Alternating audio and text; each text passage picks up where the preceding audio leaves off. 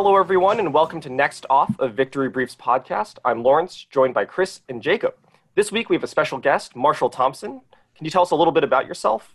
I'm the Director of Curriculum at the Victory Briefs Institute, and I'm currently getting my PhD in philosophy at Florida State University, where I study the intersection of ethics and the nature of persons, and in particular, the philosophy of Elizabeth Anscombe, which is not used nearly enough in debate. I finished debating in 2011, doing Lincoln-Douglas debate, and have coached on and off since then.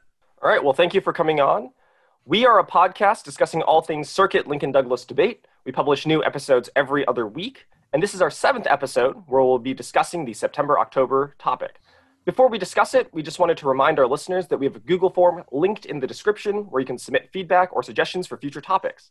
Finally, thanks to Victory Briefs for sponsoring this podcast. Victory Briefs is a summer debate institute and publisher of debate materials, which you can learn more about at victorybriefs.com. All right, let's discuss this topic after this short break.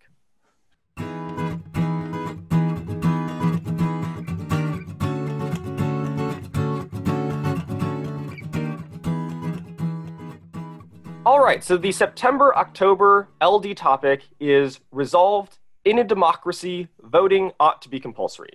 And I believe this is the topic that Nails and I thought was the best from the previous episode. And so sorry to you, Chris, that your proportional rep topic didn't eventually win out. I am totally on board with this. It is a topic we chose for VBI, so I'm all good to go. That is fair. I wonder if anyone had to look at the back end of the votes and how low proportional rep was. I'm willing to bet 5% of people voted for it, if that many. But all right, so what we'll do is we'll just kind of discuss the background of this topic and then just sort of meander through AF and neg arguments as well as our sort of thoughts and predictions on how this topic will play out. So does anyone want to sort of start us off with a background of what compulsory voting is? So compulsory voting, as the name suggests, just means that you're required to vote. But there's a few things that people might not recognize at first glance. The first is a perhaps more accurate term for it would be something like compulsory balloting or compulsory turnout, which are actually terms you'll see show up occasionally as sort of synonyms for compulsory voting. And that's because in basically every democracy, voting is ultimately secret. They can't tell who you voted for or anything like that. And so even if they tell you you have to vote, you could easily show up and cast a blank ballot or a spoiled ballot rather than voting for one of the two candidates. And there'd be no way to verify otherwise. So the first misconception people might have is that, oh, you're denying the possibility of third-party candidates, or you're making people choose one of two options. And that's not the case. You're not forcing anyone to do that because they could always just secretly fill out a blank ballot and no one will be the wiser. What you are forcing people to do is show up on election day, show up and perform the electoral function of voting, whether validly or invalidly. And then the second thing that I think is perhaps a little bit non-obvious is what the enforcement mechanism is. You might think, oh no, you go to jail or something like that if you don't vote. But in general, the penalties in countries that have this, such as Australia and Belgium and so forth, tend to be a lot less severe than that. It's often a small fine, like 20 euros or something like that. And perhaps if you consistently not pay that, there might be a larger penalty. In Belgium, for example, ironically, if you consistently fail to vote, you can actually lose your right to vote. If you don't vote in 4 elections straight, then for the next 10 years, you don't have the ability to vote. But it rarely is something particularly substantial. In some Latin American countries, it might be, for example, that you lose the ability to run for public office if you didn't yourself vote. But you're not going to be seeing things like felony, prison time, or something like that. And in fact, in a few places, this being, I think, most common in Latin American countries where compulsory voting is somewhat frequent amongst the countries, you'll find that there might be little or no penalty at all. And that compulsory voting is sort of nominally a law, but is just sort of not really enforced. And so it's almost an entirely superficial and yet existent law that just says you have to vote. So the penalties vary from basically non-existent to modest, and it's just giving people an extra oomph to get out and vote. And that's sort of the core concept.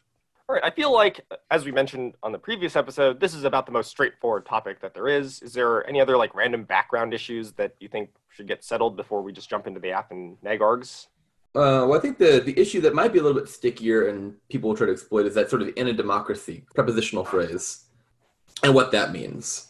All right. So in a democracy, I guess might be uncharitably interpreted by some to mean that in any given democracy I so pick, it ought to be the case that voting is compulsory. That to me seems like the incorrect reading of this topic, but does anyone want to talk through why that is not in fact what this topic means?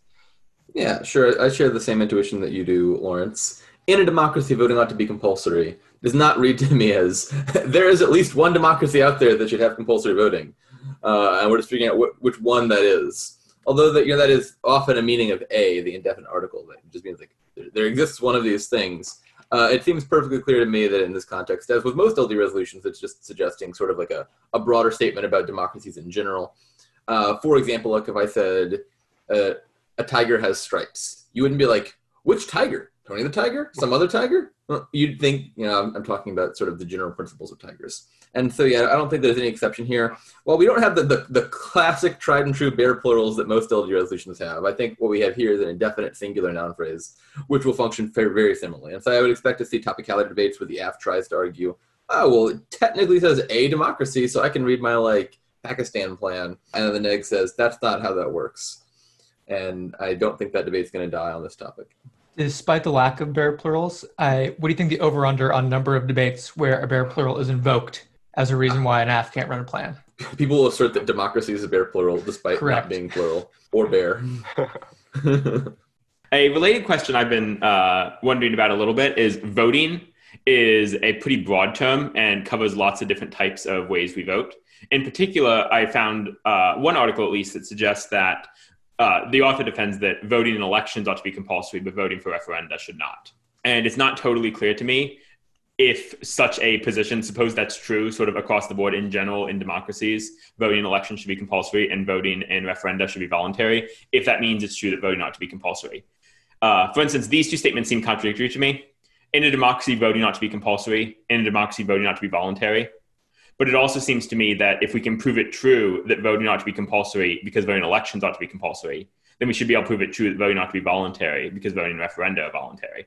But this suggests then that maybe you can't just prove that voting in elections ought to be voluntary would prove the sentence true. For what it's worth, I was talking with Jake Nebel about this, and he thinks that's just completely wrong, and that you could prove it true that voting ought to be compulsory if election should be compulsory because compulsory is a sort of positive thing, while voluntary is just not compulsory and so subject to much stricter standards in the way generics work. But I think it's at least unclear what the sort of scope of what degree of voting needs to be compulsory counts for the resolution. To clarify the objection you were stating a second ago to your own view that I think Jake had put forth, you're saying that voting ought to be voluntary is false in a society where there is some compulsory and some voluntary voting. Because to meet the condition of voting being voluntary, there has to just not exist any compulsory voting.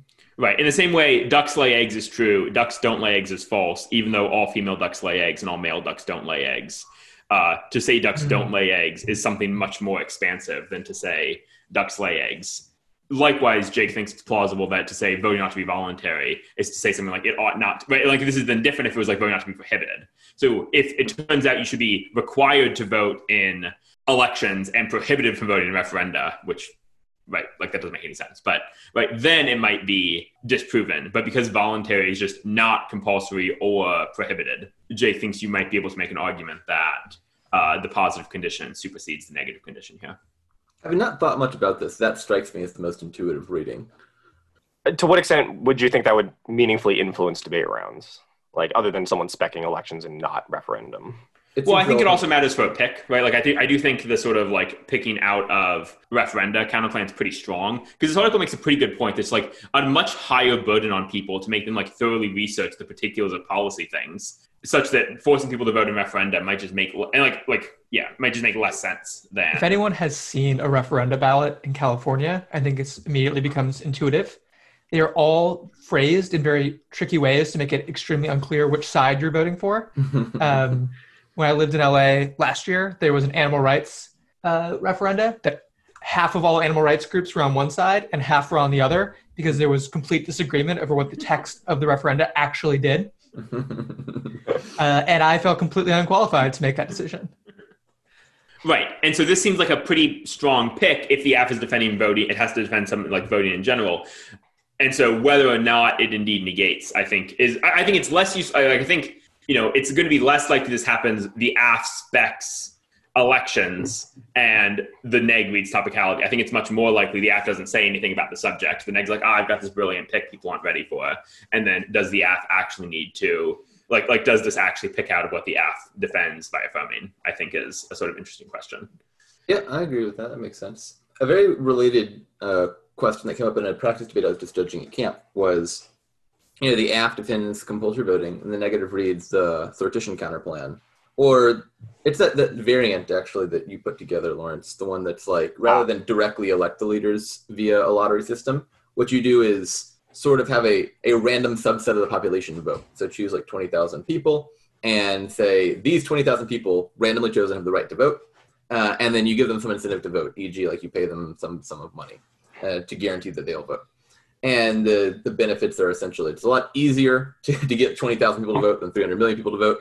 And if you have a suitably random sample and a large enough sample size, like 20,000, then statistically you're almost certain to get a relative representative opinion of like the population as a whole. The issue was, the AF argues, oh, well, sure, let's do that, but just mandate that those 20,000 people vote. That's still compulsory voting. And the neg's like, well, no, I'm picking out of like 98% of people, or more than that. Almost all people not only are not obligated to vote, but cannot vote. Legally cannot vote anymore in the world of this sortition counterplan. And then the AF is just saying, well, no, compulsory voting doesn't mean like everyone has to vote. It just means if you are eligible to vote, then it is also mandatory to vote. And at least in that debate, like, yeah, the AF had like an intuitive plausibility to it, but it's not like totally obvious to me whether compulsory voting is consistent with like 20,000 people out of a 300 million person country being obligated to vote. I think this is one of those cases where, like, if the resolution was something like the United States should institute, like, democracy should institute a system of compulsory voting, it'd be pretty clear that counterplan does not affirm, just because compulsory voting is a term of art, which definitely isn't used anywhere in the literature to mean all, like, just that the eligible voting population, right? Like it definitely means like requiring all enfranchised grown-ups, etc. vote. But voting not to be compulsory is like explicitly not using the term of art in a way that I think makes it more plausible for the AF here that is a legitimate reading of what the topic says. Like you are indeed compelling people to vote. And it would seem really weird, in the same way saying children should not be compelled to vote doesn't seem to negate the resolution. It's unclear that like the mere number of people who are or are not compelled to vote is particularly relevant to whether or not voting should be compulsory or not.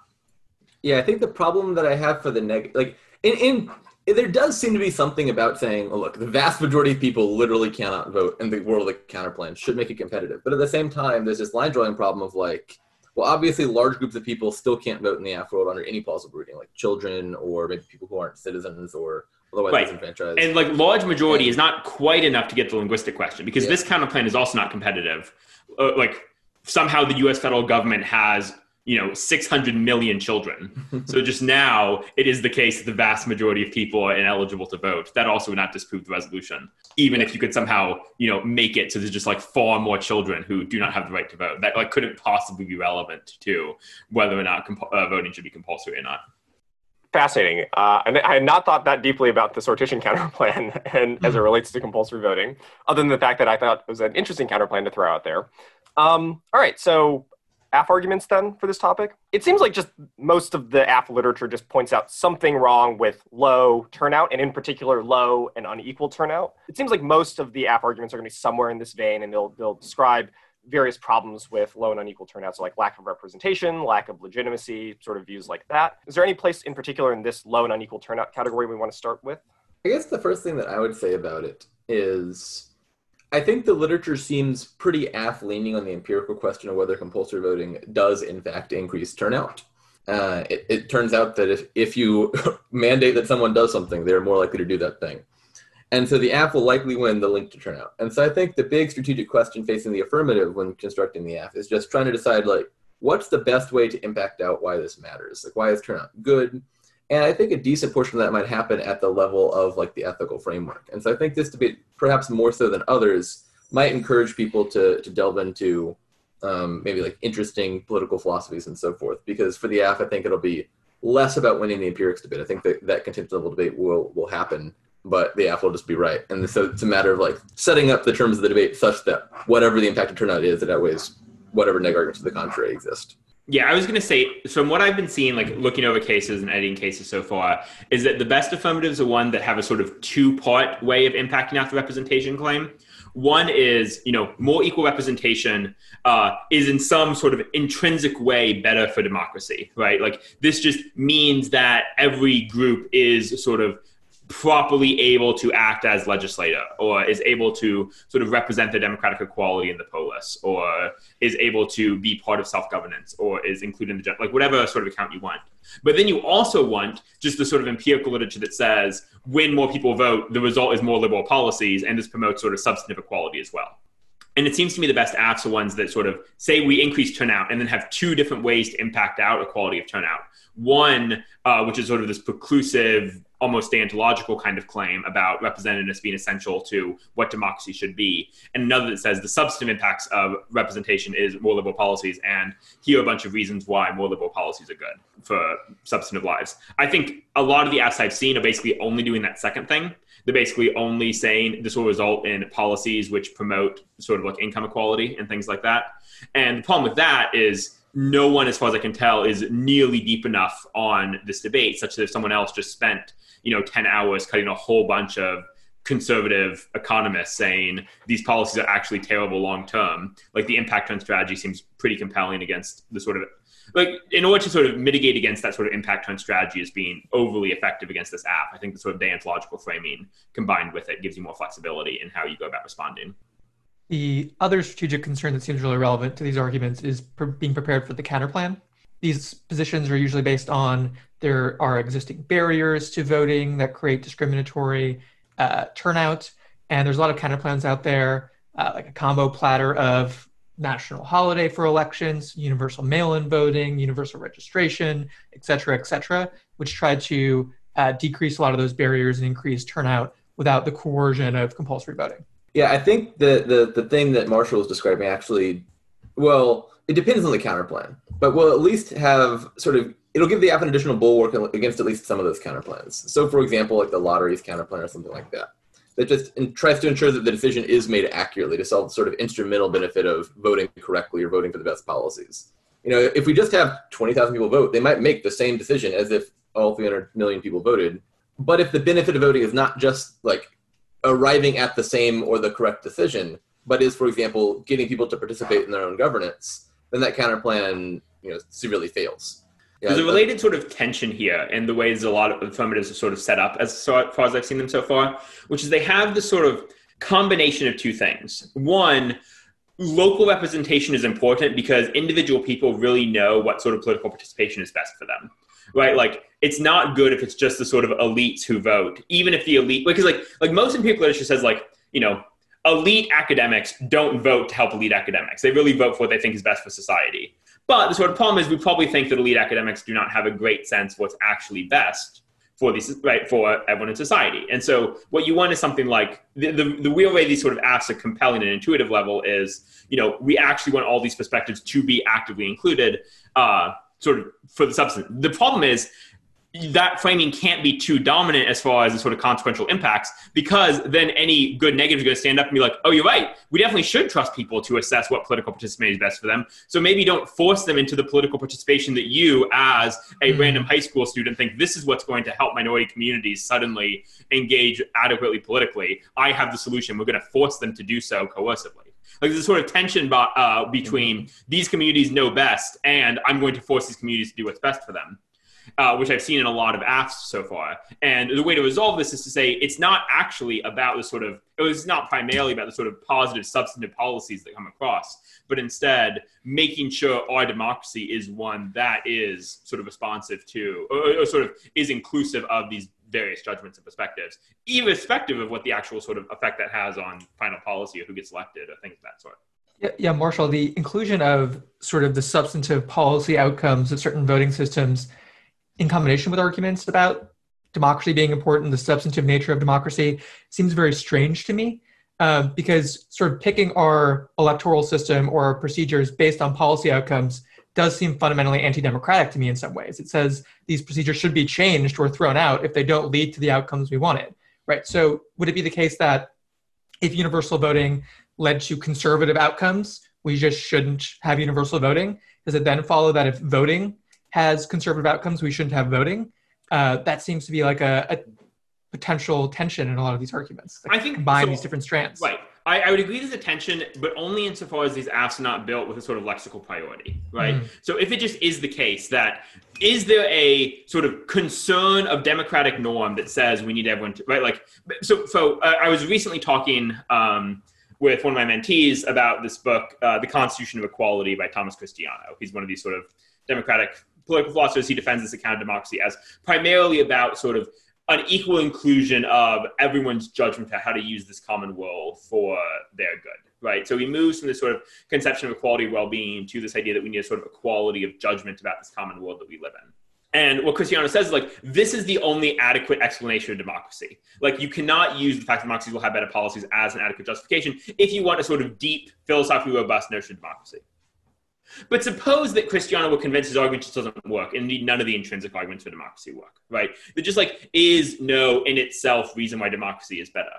I don't think he would then think, well, at that point, I'm still committed to democracy such that it would be undemocratic to use the substantive consideration, right? No, the claim is these sort of procedural considerations have lexical priority over the substantive ones. But if it turns out there is not a sort of substantive issue at stake here, a sort of procedural issue at stake here, then you sort of devolve down to the substantive questions. So if you are losing the framework debate and your opponent is going for these util arguments, right, then you can devolve out these arguments in terms of util impacts or things like that. And so I think as long as you maintain a sort of internal priority into the logic of the case, you can be very clear that no, look, you also, and this just makes good sense strategically, because the easiest part of this case to turn is impact turns to liberal policies bad, or liberal policies good. And so you just want to be very clear from the outset, these do not turn the framework. If it turns out the framework doesn't work, these still have sort of important independent moral content to them. But I do think you'd want to keep those claims separate. I did already judge a debate where, actually more than one debate, where the neg read some version of the politics DA. This flips the 2020 elections. And if you just sort of unpack that argument in the context of the resolution, it's very, very explicitly just there's a bunch of people who are going to vote a way we don't like. So let's explicitly avoid enfranchising them so as to rig a particular election in favor of a party that we do like. And if you just state it in plain terms, it kind of sounds like the exact sort of political corruption is like corruption good is the thesis of the DA in a way that does seem like it should be a compelling argument in favor of the AF framework there, or against the whatever frame of the negative is using to make that a good thing rather than a bad thing. Definitely. But at the same time, could you imagine a situation in which right now, in the midst of, conspiracy mongering, fear mongering from the president about rigged ballots for mail-in voting and it's all a conspiracy, if somehow magically a compulsory voting scheme was put into place, the kind of paranoia and, political violence that would be whipped up, this happened in September? Or a week before the election when people are still debating this topic? Well, no, this is just why the resolution in democracy voting not to be compulsory is not the same thing as Correct. Every democracy any time that is currently not compulsory voting should institute a compulsory voting system. Debaters ought to give to charity does not mean always and at every moment debaters should be giving money to charity. And I think the AF wants to be clear about what the AF actually, and this I think there's good substantive reasons, in fact, on this topic to not specify a country or a time or anything like that. I think this is one of the few topics where it's actively not strategic to do so. Yeah, I've been thinking about this. A lot of the critiques people read these days, right, often get, right, a lot of the sort of positions I've been seeing critique-wise about, the illegitimacy of American democracy and things like this, just all have a lot of very, very U.S. history-specific links about them. And to the extent the AF can just say, we're not talking about the United States in any meaningful sense, I think is in a much better position against a lot of dissents and critiques and things of that sort. And criticality. Yeah, I feel even if I knew that the negative just would not read topicality no matter what I did, the U.S. specific plan just seems a lot less strategic to me than the non-U.S. specific defense of the resolution. I was about to say something very similar to what Marshall was saying, which is I'm not convinced that an argument like the politics just said is just in this one election in this one country, it would be bad, does actually count as valid negative ground on this topic. There's a related concern that I guess it's worth distinguishing from, which is this implementation versus no implementation thing that I think is just a red herring everyone likes to bring up, where there were occasionally topics back in the day, I think Jan-Feb 2013 was the one that really got the ball rolling on this thing, where it was actually kind of ambiguous whether the topic was describing a policy at all. That topic was something to the effect of in the United States criminal justice system, rehabilitation ought to be valued above retribution. And so it's unclear whether the AF is sort of defending a change in policy, or maybe just sort of like the relevant actors in that institution like change their mindset, which, again, even if you adopted that view, would likely result in some change in policies. But then people take things that are straightforwardly policies, like compulsory voting, which is just a description of a law, or like press privilege when that was the topic, or whatever, eliminate nukes, and like, do you defend the policy of eliminate nukes, or like the value statement of eliminate nukes? And it's I think, pretty unambiguously that the topic is about, like, should this action be undertaken? That being said, that doesn't mean the same thing as, like, right now, this policy gets passed in, like, every single democracy simultaneously, or something like that. It is sort of more a general statement about, like, in democratic context, would this action be a good one to undertake? And so arguments like, all consequentialist arguments don't link because I don't actually implement anything, don't make sense. But something like, this dissat is localized to one particular case and isn't generalizable does strike me as a valid AF response to dissats like that. So other philosophical arguments on the topic that I've come across that seem worth discussing. So I think the first one is like the free riding problem that might deserve its own little segment. Anyone want to talk about the free riding problem? Sure. So I think the best way to think about free riding is to note what I think Chris said, which was correct. The best answer, or the best strategy against a lot of these representation asks, is just to say, look, adopt a whole bunch of democratic reforms which are going to increase access to voting. Then at that point, right, you might think, okay, suppose we could actually equalize representation. There might still be a moral concern here. And the moral concern is, from a standpoint of rational self-interest, it actually just doesn't make a lot of sense for most people to vote. Like, I think it probably does make sense for like me to vote, but that's just because I get like filled with an irrational sense of civic pride and like personal pleasure I get from voting, and like feeling smugly superior to all the other economisty people in the philosophy department, like, you know, justifies the activity. But it's not actually that I think my vote makes any difference or I have any like reason to vote except like satisfying my smug sense of superiority. And so the problem here is that we don't really, as a society, like a situation where the sort of people who let others do their part for the common good and skirt the obligation themselves accrue personal benefit for doing so. You know, this sort of exists across the board. So you can think about this in terms of pollution, for example, right? And suppose like currently there's a big problem that, you know, wealthy people pollute a whole lot more than poor people do. They use a whole lot more carbon, they use a whole lot more electricity, and they don't have their fair share. And suppose we could like reform this, right? And we could reform it so across the different groups it's now pretty equal, right? Like rich people are not using, or at least they're compensating for the increased amount of carbon they use, right? But still within those groups, there are some people who are doing their fair share and other people who are still sort of polluting an unnecessary amount. There's something unfair there, not because there's a sort of unequal representation between groups, but just because some members of these groups have to do are taking on a burden for the whole group in order to ensure that representation. And so you might think that part of what democracy and part of what government is designed to do fundamentally is really to resolve these free rider problems, to resolve the sort of tragedy of the commons where it's in everyone's rational self-interest to exempt themselves from a policy which is generally good for most people to engage in. And if you think that that's one of the core things that government should do, which a lot of political philosophers do, then you might think that this is one of those cases. And it would require sort of two elements. First, the thought that it is good or important in democratic society that many vote, combined with it's in each person's rational self-interest for the most part to not vote. You might think these two things together create a sort of in-principle claim, not so like groups get adequate representation, but rather so that like people within groups are not sort of being unfairly exploited by other members within their same groups who are not doing their fair share for the cause, whatever that cause happens to be. And I think this is probably like this, when I coached this topic back in fall of 2013 or whenever it was, this was the act that my debater ended up, like, we wrote several acts, and this was the one we just like ran, that he ended up running almost every round, because he just converged on this one is by far the most difficult argument for negatives to answer. It turned out a lot more effective than the representation equality sort of act that was the other sort of main one we prepped and worked on. I think it's worth noting that despite the fact that this argument is, as you say, the one that you converged on, the main author on this topic for the AF, Lisa Hill, for some reason just like dedicates less than 2 paragraphs to this in the book, Compulsory Voting For and Against, and it's just like, I don't find this particularly compelling, and then just kind of like moves on from it. But there are a bunch of other AF authors that do. find the free riding problem to be one of the stronger arguments. And I feel like the last sort of main app argument that's worth discussing is like these sort of different models of liberty and freedom as contrasted between like the non-domination model versus the non-interference model that we discussed in the demo debate a little bit, as well as during the topic analysis. I feel like this might be kind of a big philosophical conflict on the topic. Does anyone want to sort of talk about what that is and like how that might be deployed in debate rounds? I'm happy to talk about it, but I want to start by saying I think, Lawrence, the way you set it up is a little off. Right. The non-domination stuff is interesting, but I think is not the essential dispute concerning liberty that's at stake.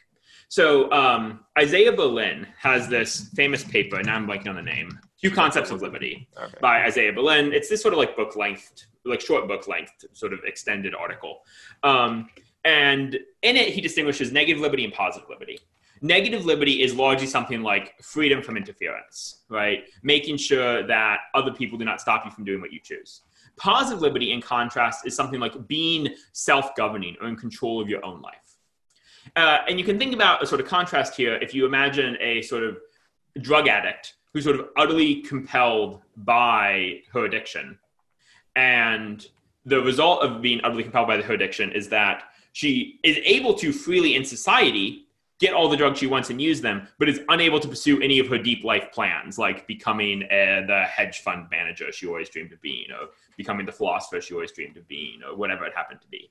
And so Isaiah Berlin says, look, if you look through the sort of history of philosophy, lots of philosophers have talked about these two different types of liberty, and you end up with very, very different sort of political proposals depending on which one you defend. So the classical liberals, people like John Stuart Mill, they just like only believed in negative liberty. Like negative liberty was what freedom was for them. In contrast, people like Marx or Hegel or Rousseau had this idea that was much more about sort of positive liberty. Liberty was about sort of self-governance, and it was about self-governance both for the individual and for society. Because there's a very clear tension, right? Like if you, like, so like a lot of people think that like there's an important sense in which you want like sovereign nations, like sovereign peoples to be able to legislate for themselves. But it also is the case that to the extent that we want a sovereign nation to legislate for itself is to the extent the individual people in that society are going to be less free, right? There's a sort of direct tension between the negative liberty of individuals and the positive liberty of a people to sort of self-legislate and govern. And so people who prioritize either, right, the thought that, you know, self-liberty means being in control of your life and this requires sort of robust paternalistic government action to empower us to be able to effectively lead the lives that we want to lead deep down. Or who think that there's a sort of positive liberty as a society which we want to sort of be self-governing and representative of the population. It creates this sort of view on which freedom actually requires a great deal of coercion. The classic line here is Rousseau says in his book, The Social Contract, that people who refuse to submit to the general will must be forced to be free.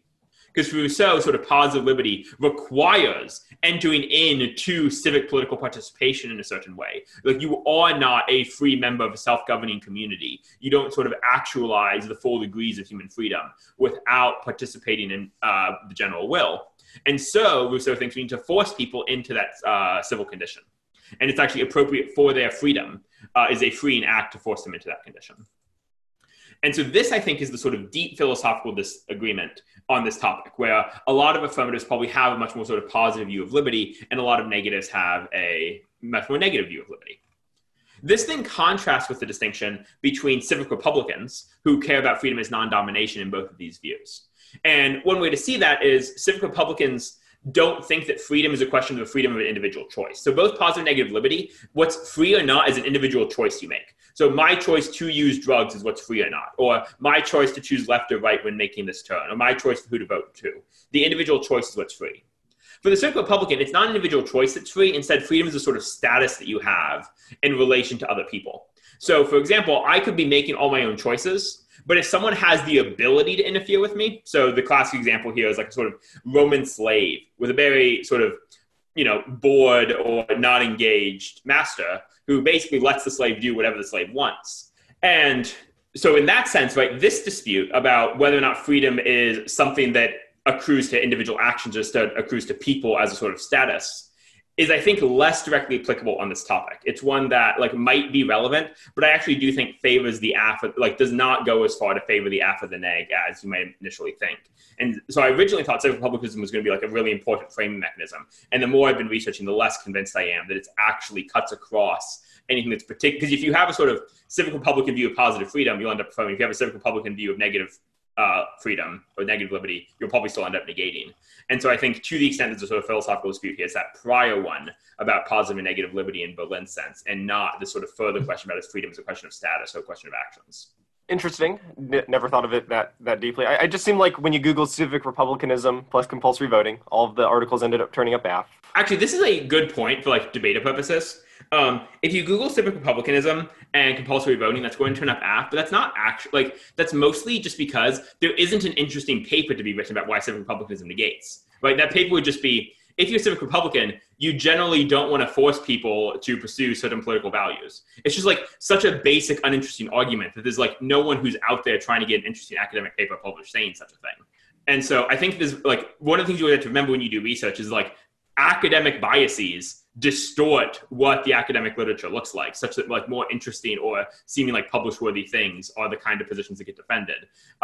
This is why like academic literature tends towards greater extremes than policymakers do. Like part of it's because like academics, the incentive structures for academics are to sillier views, because if you can make a good argument for a sillier view, it's more interesting to publishers than if you can make a sensible, reasonable argument for an obvious sort of sounding position.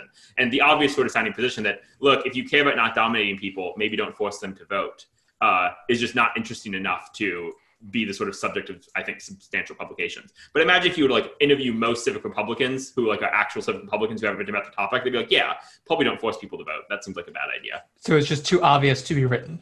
Right. There's like not interesting sort of, right. And most civic Republicans are also not reading up in the political philosophy about compulsory voting, right? They're reading like civic Republicanism is primarily a sort of view espoused by certain philosophers who are not actually doing that much of the sort of like political theory, like compulsory voting discussions. And so I just think like there probably is not a lot of civic Republicans out there who've noticed that there's like these 6 political science people who've like taken this view of civic republicanism and published this article about these articles about compulsory voting.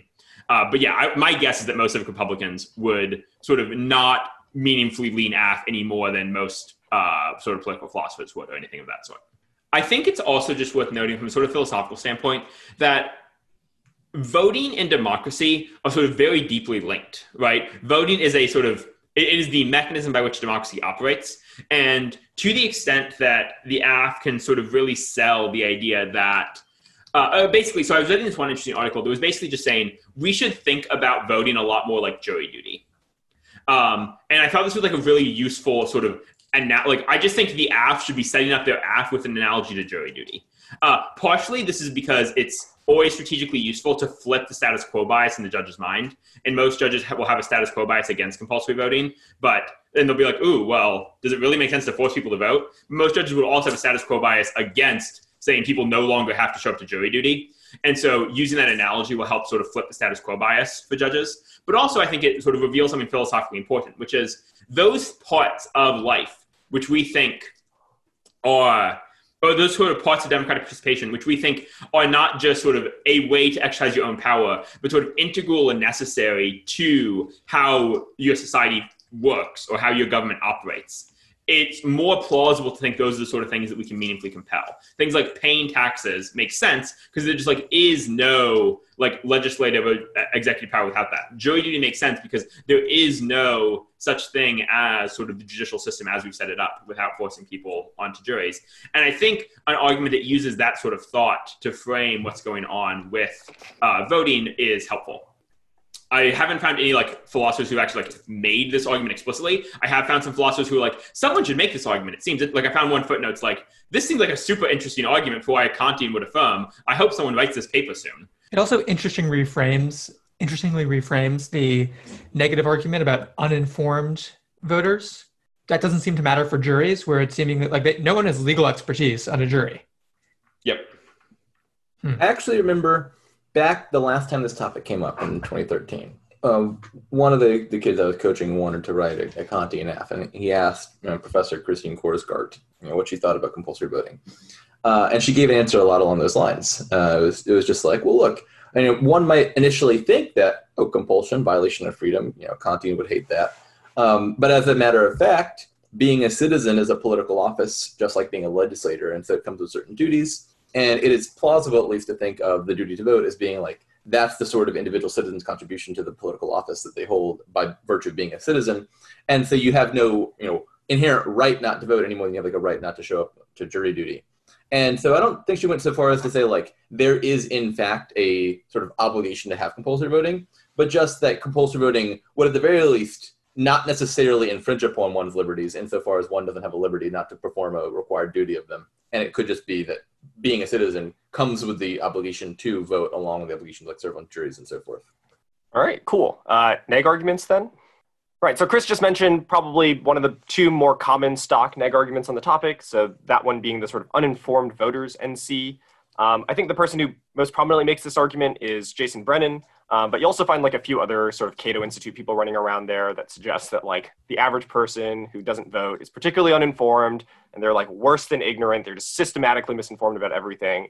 And forcing them to vote will lead to like worse quality leaders, worse quality government. And so these individual people have a duty not to vote, and policies that encourage them to vote or force them to vote are problematic on grounds for democracy, because democracy, is worsened by these poor voters. I think kind of just loosely the argument can be summed up as like, wow, these people aren't smart. Why are they voting?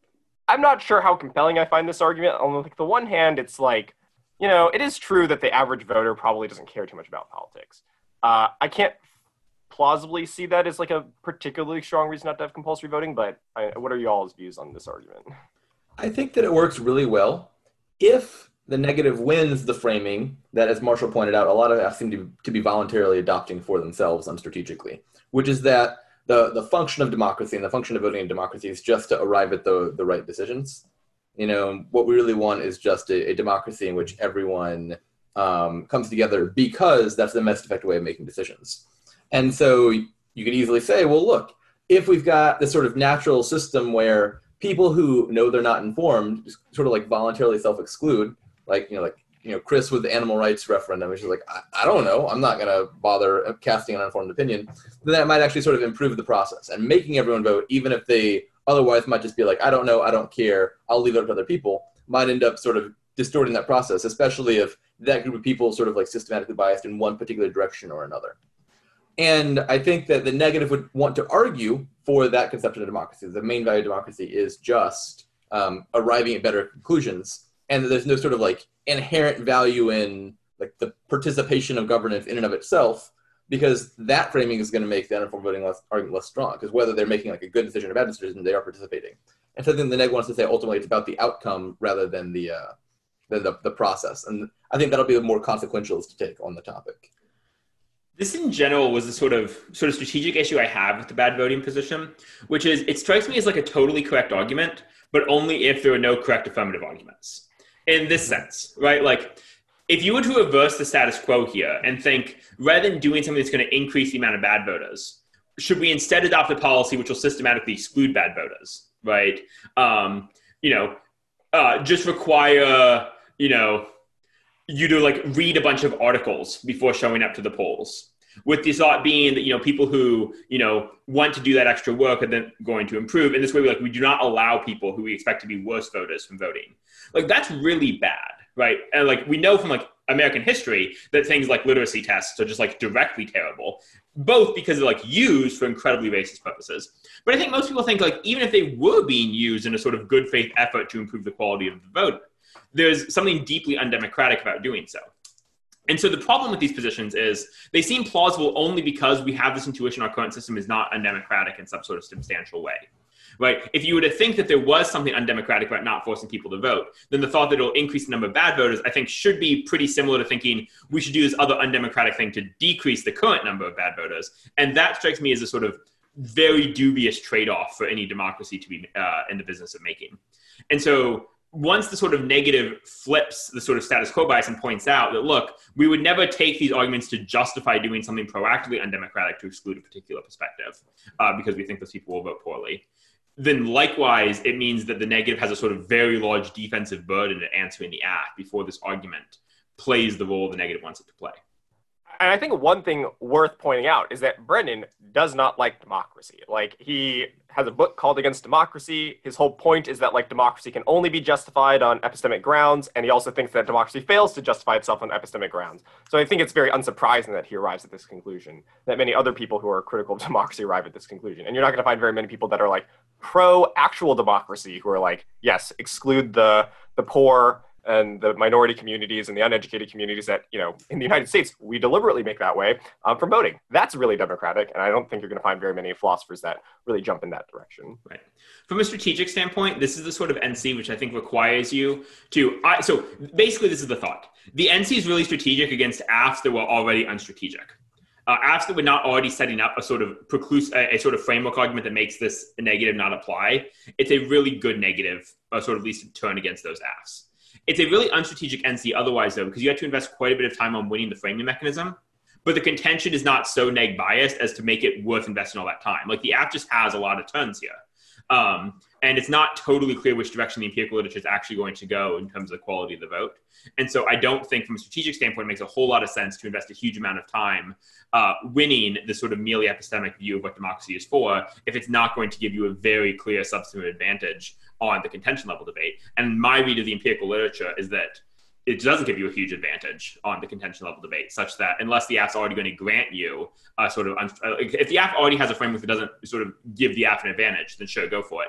But don't do a whole bunch of work to justify a framework that's not going to give you much of an advantage either. It sets up a sort of 1AR reset for just like 4 minutes of turns to bad voting to be far too viable 1AR strategy against negative.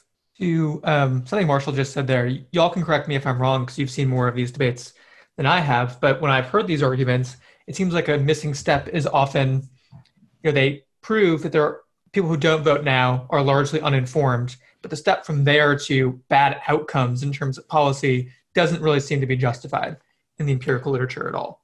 Right. So you have these questions about, in particular, like, do the bad votes just mostly cancel out, right? Like, at large enough sample sizes, you should expect sort of arbitrary influences to cancel out. So what you need is to say there's certain systematic biases. Right. And here, like, there's a sort of an intuitive point, bias operates with the margins, right? If I am grading papers, my implicit bias is likely to mean I give white students an A plus or an A minus where I would have given the black student a B plus, A minus plus B plus. It's very rarely going to make some big difference if I'm already confident sort of in the range, right? That's how implicit bias works. And so you might think the problem with uninformed voters is they're operating at the margins and therefore certain systematic biases that exist across society.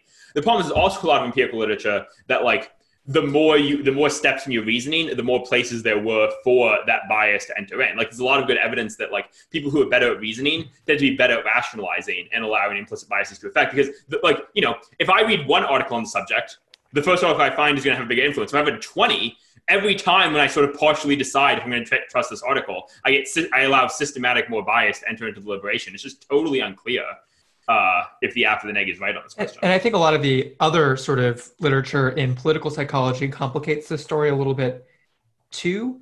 I think the story that the negative is trying to tell here is informed voters are better because they are better able to weigh the issues and make a choice on sort of substantive grounds. But most of the political psychology literature says that the more informed you are, that just correlates with how partisan you are, and that the decision-making process around issues flows the opposite direction of how we think, that people sort of choose political partisanship around sort of identity signifiers and affinity, and then change their substantive beliefs based on the views of elites who share those markers. And so informed voters are just more partisan voters, and partisan voters may in some ways have worse reasoning around how they reach their conclusion on substantive issues. The last thing I've noticed here is one of the things that's annoying is even if the negative wins the sort of epistemic view of democracy is mostly useful to make good decisions. Even the people who think that don't generally think the primary influence of that is just like, oh, the people are going to select the best leaders. Really, the thing that democracy does to improve the quality of decisions is just act as an accountability mechanism so that politicians know they have to, for themselves, figure out the right policies. Not because people will be like, oh man, you supported that policy? Well, given my views on modern monetary theory, I think that policy is probably bad. Just because, like, if the economy is doing poorly, they're going to get voted out of office. So politicians are only accountable to outcomes. And they are bad voters are just as responsive to how they feel the economy is doing as people who've it's just like the point of democracy is really, even people who think it's like this epistemic makes better policy is not generally we'll elect the best people into office, but just whoever gets elected into office is going to be accountable to results. And will have an incentive to put a lot of time into making sure that they make the best decisions by consulting with a bunch of bureaucrats and policy experts. And in general, how informed a voter is doesn't have much of a effect on whether or not they are able to see that unemployment is higher or COVID is out of control. Actually, it does have an effect on that. Go the opposite way, right. But they're more likely to be affected by those kind of things, and thus more likely to act as an accountability mechanism. Yeah, there's a lot of studies that were run doing sort of asking people to report during like the Clinton presidency about like how they thought like the stock market was doing, or how they thought the inflation rate was. And people who didn't know anything about the subject were more accurate in those assessments because they had less data with which to rationalize their partisan preferences. Well, look at the polls around the economy that happened in 2016, right? Where you can see Republicans go from, on November 1st, 20% of them think the economy is good, to like 90% by January, like that, right? With no objective change in conditions. And that shows that partisanship can, which is correlated with how informed you are, can actually lead you to making less accurate sort of measurements or assessments of and objective partisanship conditions. Is strongly correlated with who's going to voluntarily choose to vote. So you don't even need this is just like a direct independent link there to more partisan people are more likely to vote voluntarily. And so if we want to decrease the number, like the amount that the partisan perspective is the dominant one in the political discourse, compulsory voting seems effective there. All right, so it seems like then the second main negative argument on this topic is just like, why are you making me do stuff, man? I don't want to do this. And so just some variation of compulsion bad. It seems to me that there are like a bunch of different flavors / variations of this. Like you get the sort of people that are just like, broadly, compulsion is unjustified. Burden of proof is on the app to prove that it is justified. Here's like defensive reasons to suggest it's not. To the like people that defend a very strong right not to vote. Do we want to start somewhere on that spectrum? Yeah, I guess one thing to say is, weirdly, I feel like the neg argument for liberty, to my mind at least, and y'all can see if you disagree, gets stronger the less philosophically sophisticated your conception of liberty is. Like, if you don't have some formal definition of liberty and like why it matters and how it matters, but just sort of like a general, come on, I don't like being forced to do things by the government. And then you just say, I don't want to have to go do random things or pay a fine. That's just like in and of itself an increase in bureaucracy. Maybe not all bureaucracy is wrong, but at the very least it sets up sort of a strong presumptive argument. We shouldn't make people go do a bunch of things they don't want to do, an increased number of government regulations and people to enforce that, and time spent doing all that, and people having to pay fines, and just all the hurdles that come along with compelling people to do things, unless there's a strong reason. And then that position, I think, would probably still require you to win some defense to the app, that there's not a compelling reason to do that.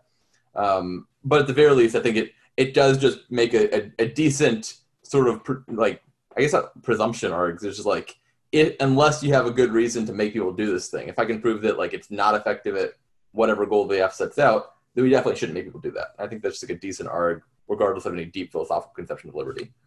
I kind of agree with that. As much as I like hate to say don't go for the philosophically deep libertarian argument because it's less philosophically interesting.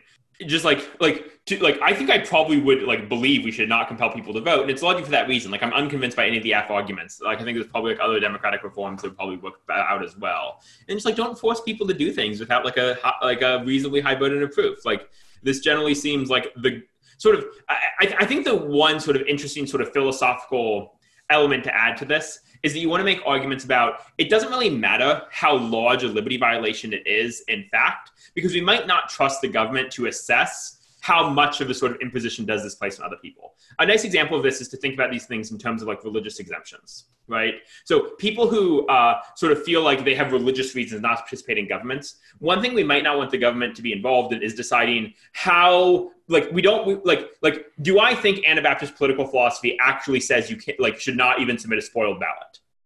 No, I think probably as best I understand, my sort of understanding of Anabaptist political theology says to me a spoiled ballot is not any worse than just not voting.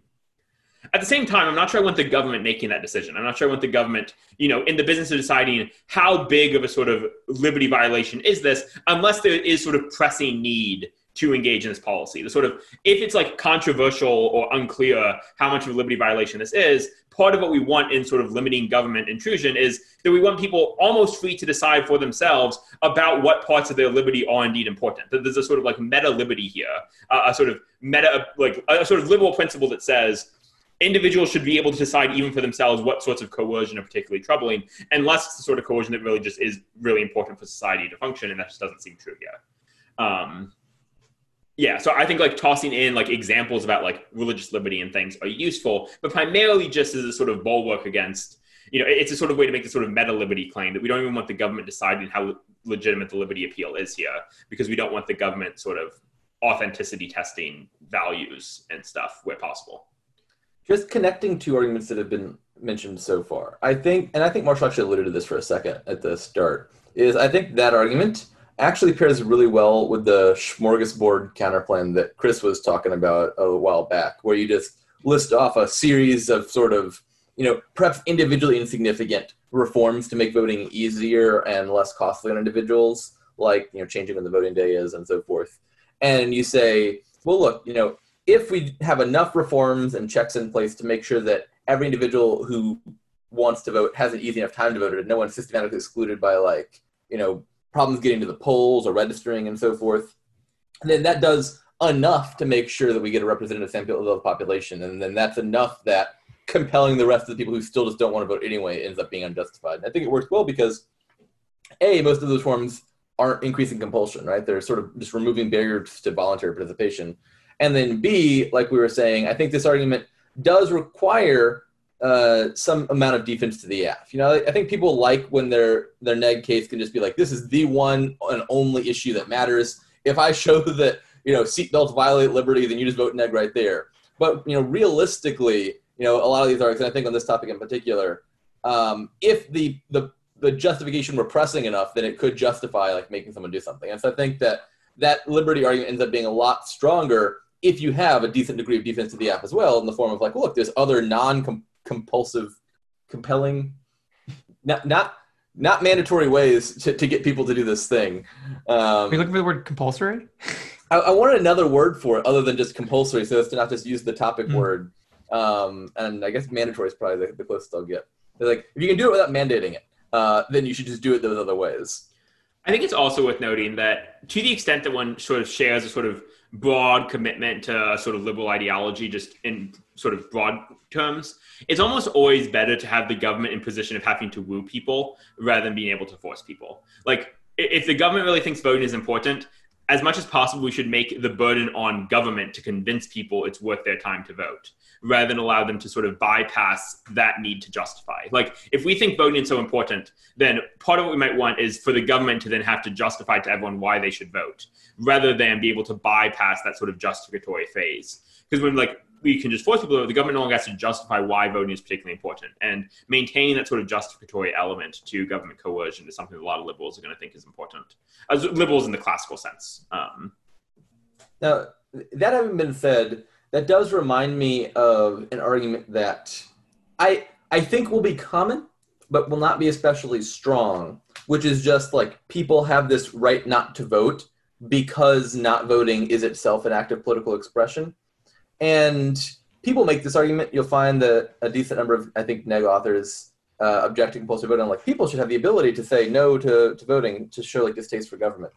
And I have not come across a good argument that suggests that like the blank ballot just wouldn't solve that. Like, if you're insisting on like, I don't want to vote for either candidate because I refuse to endorse either candidate, like we said at the very outset, the AF just doesn't make you do that. You could show up to the ballot place and write in nobody, or turn in a blank ballot. Some places, Nevada comes to mind, have a none of the above option.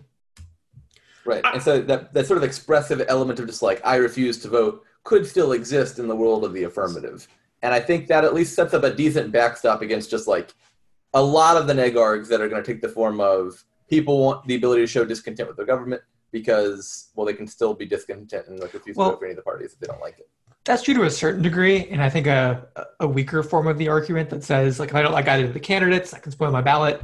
What if your political ideology is such that you are more fundamentally opposed to the electoral system and the political system that exists in a country, right? Maybe you are fundamentally opposed to the idea of democracy. I think you have this problem where it's not at all obvious to me that a spoiled ballot is less symbolic than a refusal to vote. So, for example, I might just say, like, oh, look at all these people who aren't even bothering to vote. That signifies that they are incredibly satisfied with how the government is working, to the point that they don't even feel the need to, like, register their own opinion to tip it one way or the other. They're fine that it produces good outcomes for them. And so just simply not turning to the polls, I think, is not always a particularly strong expression one way or the other. And you might argue the contrary, that, well, if they were forced to show up to the polls, they actually ended up in the ballot booth and still cast a blank ballot, maybe that's a stronger signal of dissatisfaction. And I'm not sure that that link turn, like, in the offensive sense is true, but at the very least, I think the defensive version of the argument that, like, there's no clear larger expression of not voting at all compared to spoiling your ballot does seem pretty persuasive to me. The issue I have with that reply, and the thing that makes me sort of sympathetic to this line of negative attack, is I don't want the government in the business of deciding what my replacement speech gets to be. Like, I don't want the government deciding, actually, Marshall, so I had a phase, like Marshall's version of the rebellious phase in college was like, I got really deep into Anabaptist political theology and was like, oh goodness, maybe there's just like no way to reconcile a Christian identity with a like American citizen identity, right? And was like very moved by these thoughts that like, as long as I think they're like undocumented Christian immigrants who are unable to sort of make use of these sort of political rights, there's something wrong in me sort of participating in that system as well. I no longer think this was a sort of particularly plausible sort of theological view, but it was like during that time, I would have thought it quite compelling that it was a sort of violation of my religious freedom, or like the speech I wanted to make was one of in solidarity being in a similar sort of position as those who are disenfranchised, and not one of going and voting a protest ballot, because that also is something the disenfranchised were unable to do.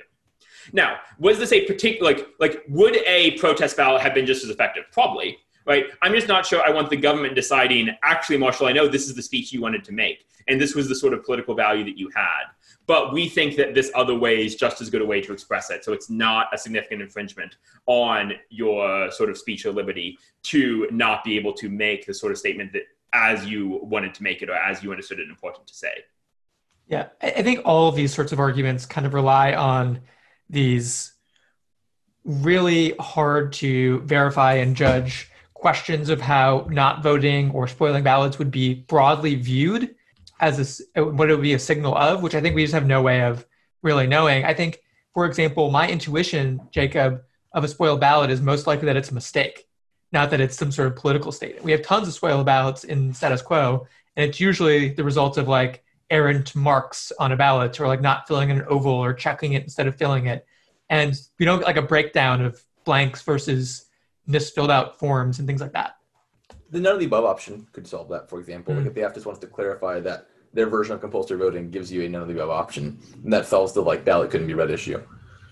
All right, I think maybe the last sort of big group of neg arguments are just the various counterplans on this topic. So I think we've already mentioned a few. So we have two different versions of the sortition counterplan. The one mentioned at the beginning, which is like select the electors by lottery, and then another version, which is to select the officials by lottery. And then we have all of these various reforms like holidays, maybe automatic voter registration or like the opt-out, and then just like other things like incentives and just pay people to vote and stuff like that. Are there any particular counterplans that are like interesting and worth discussing in more detail?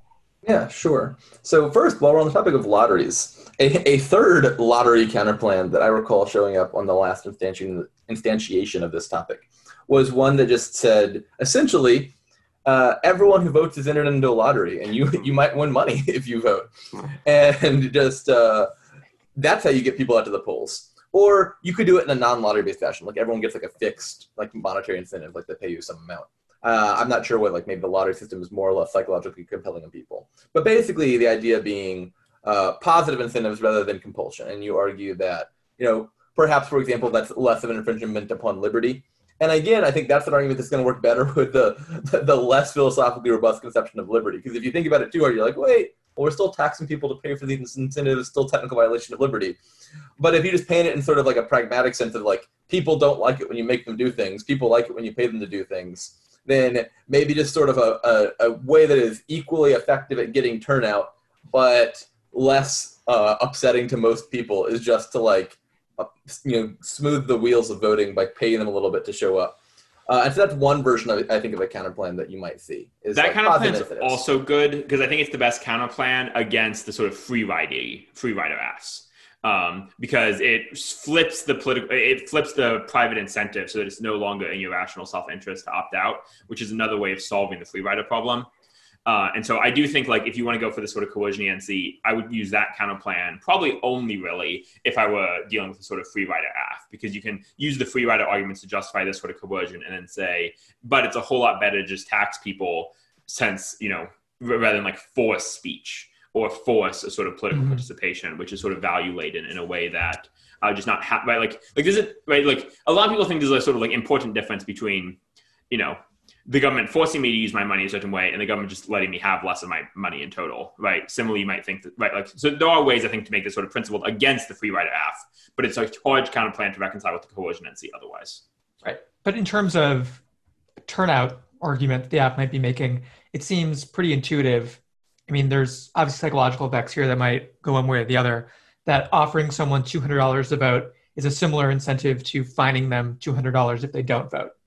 My guess is the psychology probably goes the other way. Yeah. People are irrationally disposed to not lose $200. Is there empirical literature on this? There is empirical. I don't know any empirical literature about the payment counter plan on this topic in particular, but there are lots of there's been a lot of empirical investigation about like coercion versus incentives.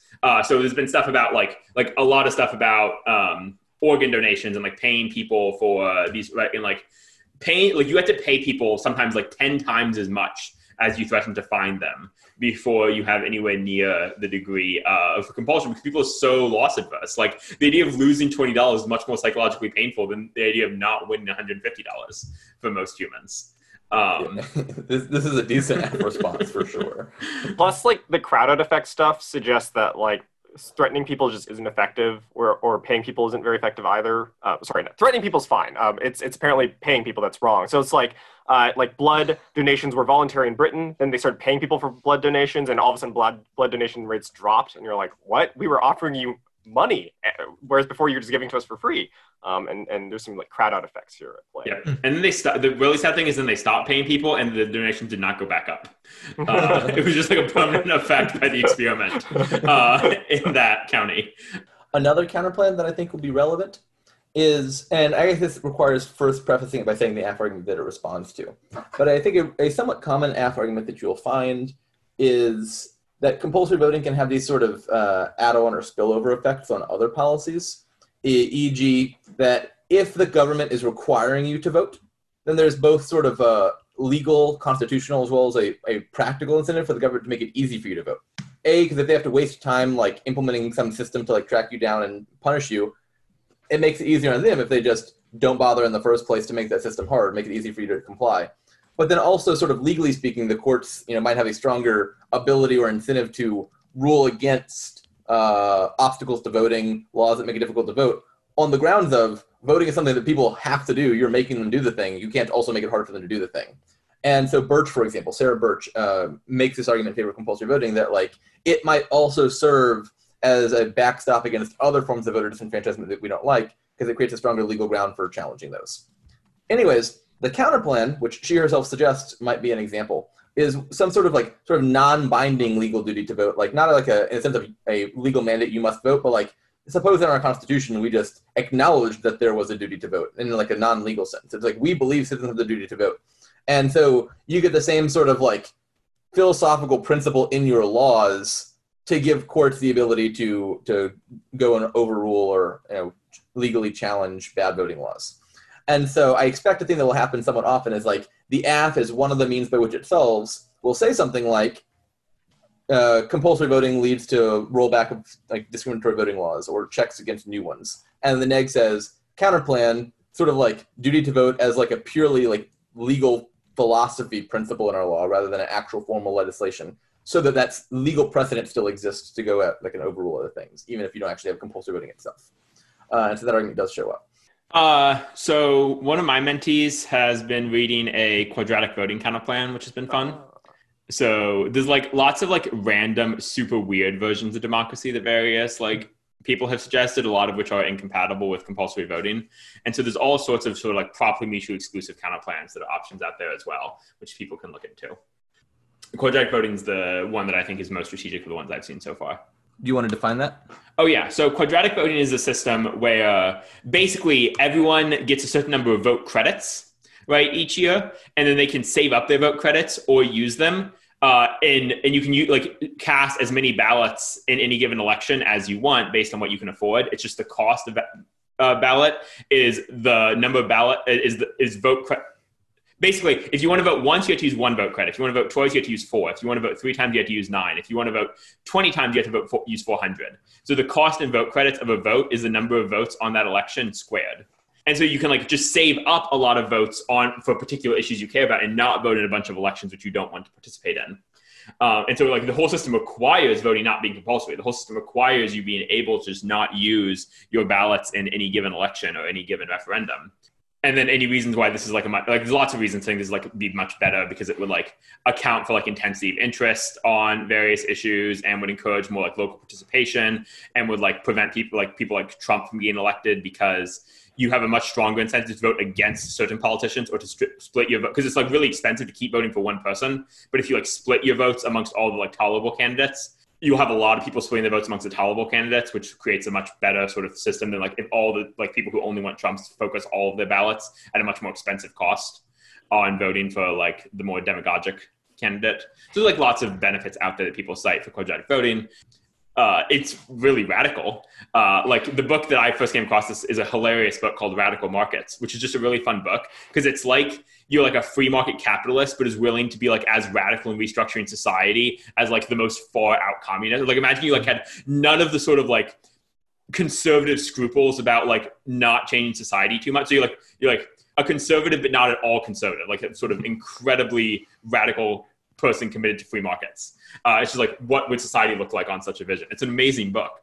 But is that the book where your house gets auctioned every year? So the book says private property is a monopoly. And yes. So you're just always renting all of your property from society for a particular price. So you get to set the price of your own property. Right, so I can just set the price of my house, and I just pay taxes on whatever I set that price to be. But someone can buy it from you at any time. But someone can buy it from me at any time, and so I have an incentive to both not have it low enough, because I put it too low just so I pay low taxes. Anyone can just buy it from me at any time. I love this idea. And if I put it too high, I'm paying too high in taxes. And so it deals with the fact that all property is an unjust monopoly by just making property ownership gone. The book is amazing. I highly recommend reading the book. It's one of the most fun books of political theory and economic theory I've ever read. But yeah, quadratic voting would be a counterplan. The last thing I wanted to mention briefly was, I imagine there'll be people who are trying to find good, big impacts on this topic. And unfortunately, I think that this is not the best topic for just big stick advantage or anything like that. And so they're not great. That being said, I was thinking about supposing I'm most pressingly concerned with existential risk, what would I think about compulsory voting? And I think at least my most plausible answer would be something like this, which is a decent portion of people who are very concerned with existential risks are concerned largely with things unknown unknowns that are coming in the future and we don't know how to deal with them yet, or even things that we know will be a problem, but we don't think that we're presently set up to be able to to solve that problem now. E.g., what happens when AI or nanotech eventually rolls around? How do we deal with that? And maybe the best thing we can do now, given that the technology doesn't exist, we don't know how to make it, we don't know how to prevent it, is just to set up sort of good institutions with good checks and balances that will then be able to effectively regulate and oversee the development of nanotech and AI when they happen. And so I think you'll find a decent number of people argue that sort of the urgent short-term priority for people concerned with existential risk is to sort of get our house in order now before the AI guest arrives. And unfortunately, I don't know that directly affirms or negates, but what I think it might do is just sort of impact out other framework arguments you might want to be making anyway, e.g. that sort of the effectiveness of democracy as an institution is the primary concern.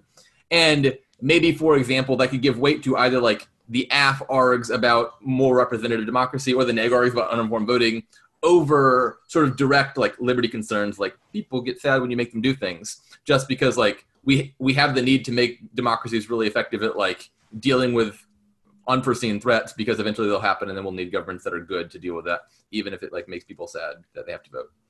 I think is my take on how X risk might go.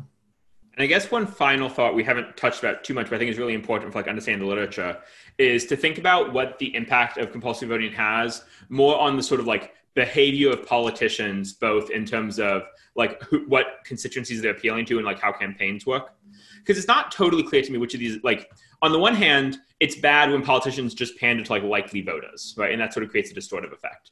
But there are other sorts of distortions you might also worry about, in particular, like some of the distortions that occur around like captured voting blocks. So sometimes people talk about how, African Americans so overwhelmingly vote for Democratic politicians that the real incentive Democratic politicians have to adopt policies that are helpful to Black communities is not really to like make sure that Black people vote for Democrats rather than Republicans, but to increase enthusiasm amongst Black voters in the first place. But if enthusiasm was suddenly like no longer a relevant consideration, it's not totally clear to me like that the Democratic Party has nearly as strong an incentive to adopt policies to encourage Black turnout, because it's not like they're really worried that a lot of Black people are going to end up voting for Republicans. Likewise, politicians on the right are going to care a lot about judges, not necessarily because they're worried that any evangelical Christians are going to go vote for the Democrats, but because they're really worried that evangelical Christians are not going to turn out to vote. And so I think this is an interesting way that like captured voting blocks work with compulsory voting, because things like enthusiasm actually are sometimes an important proxy to encourage political accountability and leadership and things of that sort. And so I think there's really good arguments on both the AF and the neg for the way that like politician incentives change for the better or for the worse, depending on how sort of voting blocks end up, depending on how much enthusiasm matters for whether or not people show up to vote or not. All right, let's call it there. When we come back, we'll do our conclusion segment.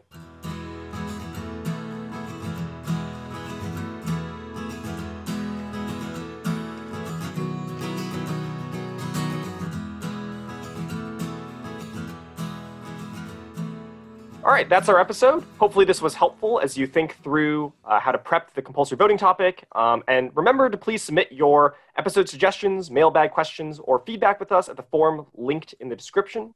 And finally, thanks again to Victory Briefs for sponsoring this episode.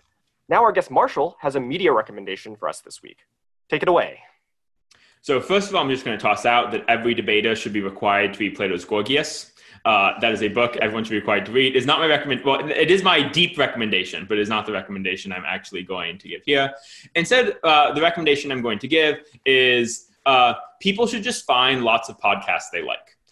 It's a podcast in general. I like to read a lot of books. The problem is I don't have I think that depth is important in your understanding, but increasingly in society, it's sort of just useful, especially for debaters, I think, to have a pretty broad understanding of lots of perspectives.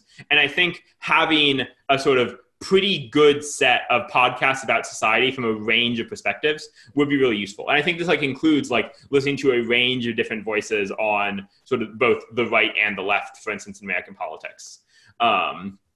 Because I think that, being generally informed is more useful for debate than going really deep on a couple things is really useful. But then sort of complementing going really deep on a couple things with very broad understanding of society is much easier to get from podcasts, I find, than reading the newspaper or than reading books. So just podcasts in general after you finish reading Plato's Gorgias for the 5th time. But first you should, read Plato's Gorgias several times through with careful annotation and deep sort of consideration of how it affects how you live your life, because it should just be required reading for all debaters. All right. I'm pretty sure Marshall has recommended I read Gorgias at least a 24 times at this point in time. Have you read it?